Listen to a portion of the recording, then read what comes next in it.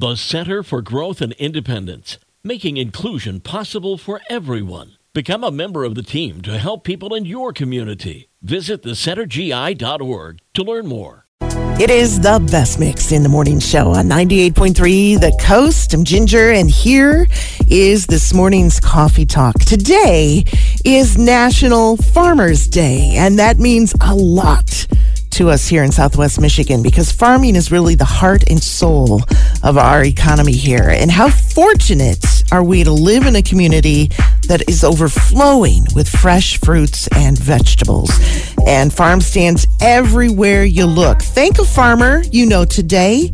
Frequent their business. Let them know how much you appreciate what they do, because what they do is not easy. And I know most farmers would say they would never consider doing anything else. The Coast says thank you to the hundreds of farmers who give us so much here in Southwest Michigan.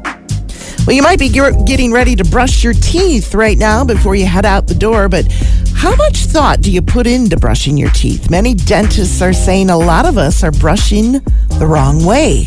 Here are some things we are doing wrong. We brush too hard, which can be bad for our gums and our teeth. We should be letting the tips of the bristles do the work and not have them flay out.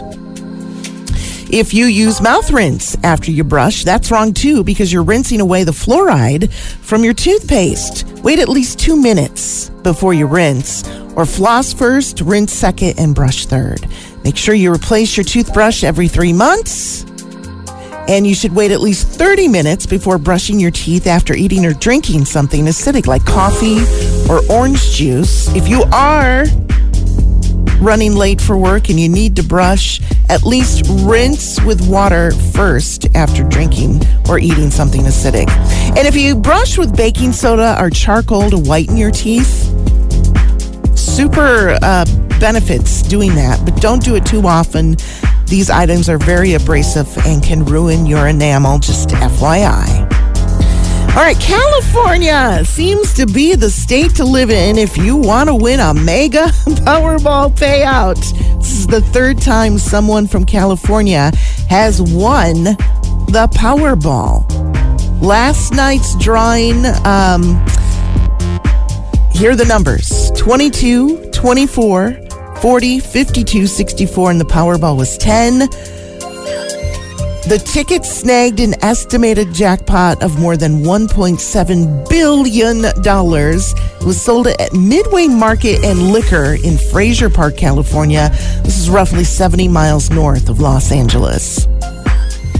And in a happy headline from last week, I told you about Dorothy Hoffner, the 104-year-old woman from Chicago who became the oldest woman on record to ever skydive.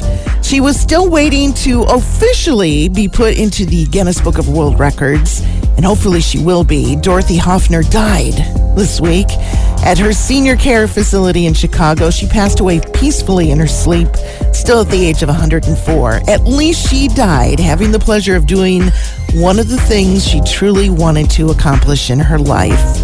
And that is today's Coffee Talk from 98.3 The Coast.